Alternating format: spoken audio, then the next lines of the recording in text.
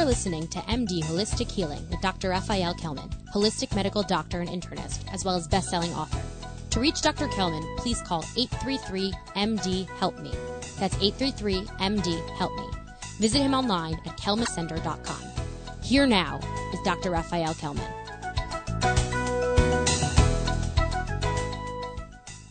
And you're listening, yes, to not only is it MD Help Me, but it's MD Holistic Healing. I'm Zev Brenner in conversation with Dr. Raphael Kelman. You may know him that he's a founder of the Kelman Wellness Center based here in Midtown Manhattan. It's the premier integrative holistic medical center known worldwide for treating all thyroid conditions, autoimmune diseases, fatigue, gastrointestinal disorders, Lyme disease, cognitive decline, hard to diagnose health problems. Dr. Kelman is founder of the Microbiome Medicine and best-selling author, and he has treated tens of thousands of patients using his holistic approach. And you can always find him at thekelmancenter.com online, and he also has the EM Sculpt machine, which helps people lose weight. So, Dr. Kelman, good to have you back. We're going to have a guest in just a few moments, but welcome. Good to speak with you again. Yes, that's good. Great to be on with you, as always. And I have to tell you, I spoke to somebody just the other day, and I'll introduce that again. We're just waiting for him to call in.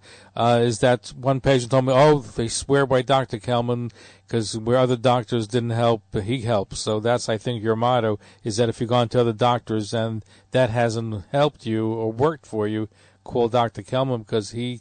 Yeah. Well, we treat a lot of unexplained issues, that's kind of the specialty, the unexplained problems. And as we always say, it's the holistic approach.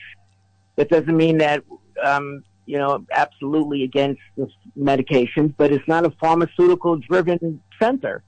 It's a health and healing-driven center, and sometimes, we use pharmaceuticals, but mostly what nature provides, as we always say, and a very fundamental type of medicine that focuses on cell function, biochemistry, how genes express themselves, which, as I always say, this is really what medicine should be about. The pharmaceuticals, that it should be maybe 10% of the practice of medicine, but right now it drives the practice of medicine. And it's just the pharmaceutical medications, interventions, and the way they understand what health is about is basically what doctors follow, and that really is not the way to properly, treat people and really help. And this is why so many people continue to suffer with so many unexplained problems and chronic disease. Now, we're waiting to speak to Dr. Englard, Arthur Englard, who's an immunologist and who also deals with COVID and other issues. But I'm curious to get your take while waiting for the doctor. I heard a theory about the new variant from South Africa. That's from what I've read and what I heard, it only gives people a sore throat or scratchy throat for a couple of days and a headache. But I heard one doctor say that by getting it, it may be the best kind of vaccine because that can vaccinate people not to get COVID in the future. I don't know if you heard that and what your thoughts about it. Well, it's interesting that if it is true that it's less virulent, it's incredible how it's evolving actually to be less virulent. But we've been saying this from the get-go, that for the young and the healthy, it's better that they're exposed while you protect the elderly, because then more people will get the best protection, which is the natural protection when your body mounts its own antibodies. So this theory totally makes sense, but we don't know exactly how severe and virulent the Omicron variant is. I mean, did you hear something new that they do know now? Because that's so far from what I understand is that they're not yet sure exactly how virulent it is. So there's a lot that we don't know, but should we be panicking right now? No, I've always said we should never have been panicking. I have on with me a very famous doctor. His name is Dr. Mark, and he's going to weigh in on this too about COVID. So welcome, Dr. Mark. Oh, such an honor to be here with you, Zev. Likewise. So what do you think about all these things? What's going on? Because I'm hearing that most doctors have a similar opinion about what? About dealing with COVID and vaccinations and wearing masks, and we should, even if you've been triply vaccinated, that we still have to be very cautious because we don't know. That's what I get to hear is we don't really know the full extent of what this virus means and does. Because just when we think we're out of the woods, back to square one again. Right, and this could go on forever. Another variant, and then another variant, and the vaccines will go on forever. That's my biggest concern. What's next? And does that mean there'll be another booster or another vaccine? And I think there's only so much that, the body can tolerate, even if you feel that it's not as dangerous as some of some people are saying. But if you get one vaccine after another, this is not, just injecting water. It absolutely will have some negative consequences, and I think that people should be aware of that. Dr. Martin, what do you say about that? I'm sorry, say it again. Say it again. I want to get your opinion what Dr. Kelman just said. Oh, here's Dr. Martin. I completely agree. I'm not so worried about COVID. I see a lot of children. I can tell you that I'm only about to prove that I agree with myself. But a lot of other people agree that children don't have so much to worry about. I can't find one other pediatrician who recounts that his patients have struggled with COVID or that there are any long-term consequences associated with COVID. We look at the interesting data from Denmark and Sweden that show that younger children who were not quarantined, who attended school, didn't turn into a reservoir of COVID, and teachers and administrators didn't fall prey to COVID. We know that when people advise us to get the vaccine, to, not for me, but for we, protect grandma, do it for the team. Well, that rings pretty hollow. We know from really good data from the UK and from Israel that people who are vaccinated do colonize and do spread COVID to other people. And in fact, there's a study from The Lancet that was done by Oxford University physicians in Vietnam, who showed that it's very clear that people who are vaccinated with COVID clearly are contagious with, or potentially contagious with the virus. But what happens in 2 years? What happens in 3 years, 5 years, 10 years, if you trace the link between vaccines and triggering demyelinating illness, triggering autoimmune disease, and even compromising fertility? We have no business engaging in large-scale mandates. Vaccine availability? Great. I believe that the illusion of greater safety in the community really is good for people who choose to get the vaccine. Vaccine mandates, pretty sinister. We just don't know what's going to happen. And look what's happening in Israel now. I mean, there's so many people getting COVID, and there's so many Israelis now are vaccinated. I think it's over 80% or 85%. So why are there so many COVID cases today? So we have to ask ourselves, what's the rationale of vaccinating children? What is the reason now? If they say, well, they're spreading and more people are likely to get COVID if they're not vaccinated. Well, I mean, look at the countries like Israel where children are getting vaccinated, and 85% of the country is vaccinated, and yet there's still the COVID is on the rise. So the logic is just not there, and so we have to really ask ourselves, why are we vaccinating children? What's the benefit? And we don't hear a good argument, because as Dr. Mark said, the spread, they're still spreading the virus even if you're vaccinated, and the proof is in the pudding. We're seeing that in spite of the fact that so many people are vaccinated, so many children are vaccinated, COVID is on the rise in Israel, and I think that we need to reckon with this question and not just assume, well, you vaccinate, you're protected. And we don't get herd immunity with this vaccine. And let me take this opportunity to introduce our guest for tonight, Dr. Arthur Englert. He is an allergy and immunology specialist based in New York City.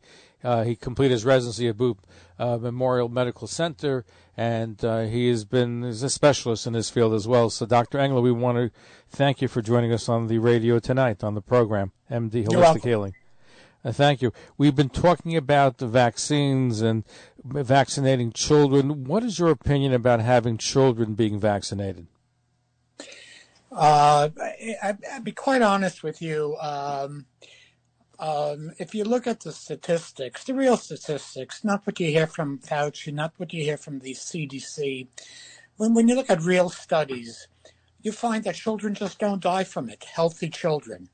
Why would a parent, which is beyond me, give a 5-year-old a vaccine when that 5-year-old, if a healthy 5-year-old, has almost no chance of dying? They did a British study a few months ago. In England, they have 12 million children. Out of the 12 million children, 10 children died from COVID. The odds were 1 in 1.2 million. The odds of getting hit by lightning are 1 in 700,000. Why would you give a child something that's experimental, that we have a lot of questions that need to be answered? It could be the greatest thing in the world, these mRNA vaccines, and they are the wave of the future, but right now we don't know that. And it's probably going to have to be tweaked for a while before we really know. Why give a 5-year-old, why give a child something that in general, all they'll get is a mild cold from? We don't do things like that. We don't give experimental medications to children just for the sake of giving it to them. That's what I don't understand, the whole concept of giving it to children. So they throw something at you. Well, that's to protect other people. Since when do I want my child vaccinated to protect you or protect somebody else?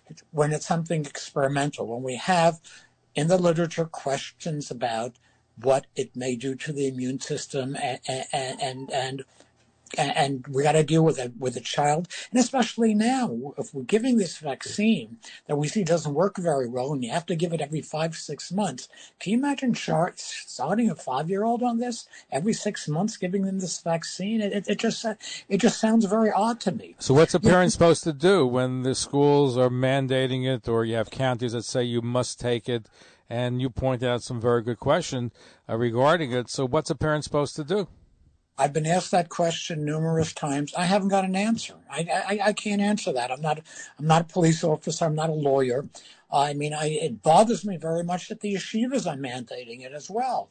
That they're falling into line, and I don't know what a parent is supposed to do. I know for myself. I told my children, and you have to go out and get this COVID. I don't care if you get it, and same thing for my grandchildren. I have young grandchildren. I don't mind that they get it. I'm not afraid of it for children. We know we have a very good profile of where it's dangerous and for who it's dangerous to. I mean, we knew that before it even got to the United States. We knew that from Italy, from the Milan area where it came from, it came in to the United States from Milan. And we knew that the average person who dies is 78 years old. Almost 80% are obese or have diabetes. So we know who really needs this vaccine. What do you want from young, healthy people? What do you want from a 25-year-old? So you're going to tell me, they're going to blast headlines every time, some 25 or 30-year-old dies from COVID. Yes, it happens, but they die from flu. That doesn't make headlines either. More children die from flu than from COVID. It's not a childhood disease. We've been very lucky. It's a disease of old age, not only old age, but old age with other factors, with other contributing factors. So by and large, this is not something that I believe everybody needs. And this whole hysteria, this whole, take it or you'll die, take it or you'll die. Yeah, people in general don't die for it. Yeah, you hear heartbreaking cases. I have a friend whose son-in-law was 31 years old and passed away from it. It's heartbreaking. But in general, this doesn't happen. And when it comes to children, it's just hardly seen. It's just death in children is just not on the map. And health. I'm we're totally in agreement with you, but I want to present their argument, which I disagree with, and I think is terribly fallacious. That their argument is, I think, I think the ones who really analyze this, their argument would be, we're doing this because in order to eradicate this virus or to reduce its transmissibility significantly, that we have to vaccinate children as well. Now, that may be their argument, although there are still many of them that are saying, well, it is dangerous to children. But leaving those people aside, but the ones that are saying, well, this is the best way to finally end COVID. Here's the problem. What would be your counter argument to that? Here's the problem. I'm a PhD in immunology from Cornell Sloan Kettering, and my residency, my fellowship in medicine was in immunology. So I've done immunology all my life. Here's the problem when people say that. It's very misleading. That could happen. And yes, if we were able to get herd immunity with this vaccine, I would say yes. Maybe it's worth a try. But this vaccine does not give what's called sterile immunity. What is sterile immunity? If you took the mumps, measles, rubella vaccine and your body encounters these viruses, you can't get infected and the virus will never grow in your system. Now, we know that people who take this vaccine within a few months, and within 6 months they're getting sick, but within 3-4 months their antibodies are low enough that they can get infected. Maybe not very sick, but still get infected, and the virus will grow in their system. So with this vaccine, we can't reach herd immunity. It's a very inefficient and a very weak vaccine. It's different than the other vaccines we generally take. And you know, you can make an argument either way. For instance, they're arguing, well, because the unvaccinated was seeing all these variants. You can argue equally from a virology and from an immunological point of view that weak immunity actually puts selective pressure. If you have this virus, you have like some antibodies, but not enough to stop it from multiplying in your system, that you're actually selecting out mutant strains. That it's just the opposite. It's not the unvaccinated, but it's the vaccinated, because there's more selective pressure on the virus. It's just like when you have a strep throat, the doctor tells you to take 10 days of antibiotics. Why? Because if you take only 5 days worth, you're feeling great, but you still have those extra bacteria in your tonsils and your throat that are more resistant, and you got to wipe them out. Didn't they realize this from the beginning, that this vaccine is not going to be like the vaccines of the past? Or do you think that they thought that it would be like the vaccines of the past? I have no idea what Pfizer knew or didn't know. All I know, and all we all know right now, is this. We know that when they got the emergency authorization last year in December or so, it was about after 3 months of study, and they came out, and the reason they got the authorization was because they claimed they have 95% efficacy against infection. Now, had this study gone on a normal amount of time, most of these studies go on for 6 months a year, had it gone on for 6 months, they would have been told, logically, by the FDA, go back to step one. I mean, we know that after 6 months, it's not effective at all. So again, what they knew, maybe they thought, it's going to stay that way, that the antibodies wouldn't disappear. Maybe they thought they developed T-cell immunity from this. But it hasn't happened. I don't know what the company knew. I have to just say at this point, I'm assuming they assumed that it would last a lot longer. I don't think anybody expected it. Now, so once they went down this road, let's say they innocent in the sense that they didn't know. So how do you respond? You see now you're beginning to see that, wait a minute, this is not going to really create herd immunity. This vaccine is not like the vaccine of the past. So, if they would be, have your opinion, our opinion, what could they do at that point? Could they backtrack and say, well, let's just forget this whole approach? Or, is the second shot, the booster, a possible way to get out of the mess? Should they have realized then that that's not going to really make a difference? Well, look, we know that the vaccine works for at least a few months. So in some way, if you forget about the potential dangers of that vaccine, yes, it's working for a few months. And for some people who are vulnerable, it's better than nothing. Now, nobody expected it, that you'd need this vaccine every 5-6 months, like Israel is now doing it every 5 months or so. What they should do, and I don't see them doing it, is actually starting from scratch with a really good vaccine. In the United States, we're not working on it. Israel's working on something called an Oravax, which hits the virus at 3 different spots instead of just a spike protein. You get antibodies for the 3 different areas. But Pfizer, with all the money and billions of dollars they're making, I think they're making $1.5 billion a month, should be working on a decent vaccine. It makes no sense for people to take a vaccine every 5-6 months. Having said that, what we're seeing with the booster shot is that the antibody levels are going sky high, very high. So the possibility does exist that once you get the booster, you may not need it as soon as 6 months, like after the second shot originally, but only time will tell.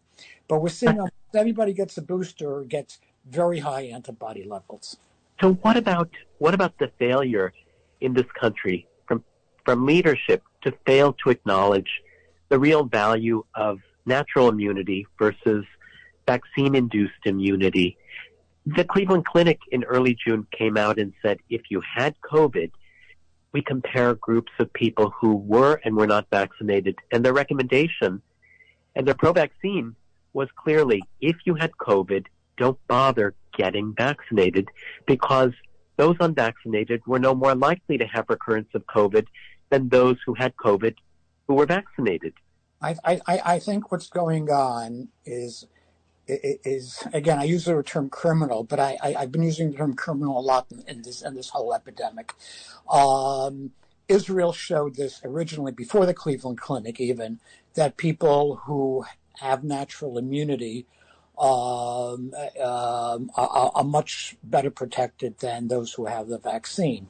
A study came out in the New England Journal of Medicine last week or so, from Qatar, of all places, Qatar, how do we pronounce it, Qatar, showing that people who have natural immunity, they can get infected with the virus after a number of months, 6 months, but they never wind up in the ICU. And this study went up to 277 days, so 9 months after their infection, that they will not get very sick. So even though their antibody levels are low, and Israel found the same thing, they found that people, even though their antibody levels are negligible, they still don't get very sick. So it means that natural immunity induces not only antibodies, which just may be, one of the avenues the immune system is working, but the more important is what we call T-cell immunity, the T-cell levels. And if they develop that, they may not be getting sick. I mean, there have been studies, and you can stop me if I go on too long, but early on in the epidemic, I'm talking about in about May, June 2020, there were 2 studies that came out, one from Singapore and one from Mount Sinai in New York, together with La Jolla California, La Jolla Institute of Immunology, it showed something very interesting. It showed, from Singapore, they showed that people who had the original SARS virus in 2003, the first coronavirus epidemic, still had T-cell immunity 17 years later. Not only that, but those people also had some degree of immunity to the current COVID. So there was a cross-reactivity. From Mount Sinai and La Jolla Institute, they found that about 40 to 50% of the population in the United States have some sort of T-cell immunity against COVID-19. Now, 40 to 50% didn't get COVID at that time. We're talking about 2020. But it seems that there are 4 coronaviruses that are part of the common cold spectrum of viruses. Jim, unfortunately, we're running out of time. This is fast. We have to have you back. I mean, there's a lot that we have to learn. Dr. Arthur Englert is our guest. He is an immunology specialist here in New York City. And, of course, you're listening to MD Holistic Healing. Dr. Raphael Kelman, he is the founder of the Kelman Wellness Center. And we also thank Dr. Mark for joining us. If you'd like to reach out to Dr. Kelman, you can call him at 833-MD-HELP-ME. That's 833-MD-HELP-ME. You can also catch him at KelmanCenter.com. That's KelmanCenter.com. And each week we're going to present different medical experts dealing with... Maybe you can come on again next week or sometime soon so we could continue this conversation. Absolutely. Fascinating conversation. So Sure. I thank you. A 30-second question. Should kids be wearing masks like 2-3-year-olds in school? Absolutely not. I didn't think so. Gentlemen, thank you for a fascinating program. We're going to pick up on this, and really, there's so much to talk about, and we only barely scratched the surface. Thank you. Thank you, Zed. Thanks. Wow. You are listening to MD Holistic Healing with Dr. Raphael Kelman, holistic medical doctor and internist, as well as best-selling author. To reach Dr. Kelman, please call 833-MD-HELP-ME. That's 833-MD-HELP-ME. Visit him online at KelmanCenter.com.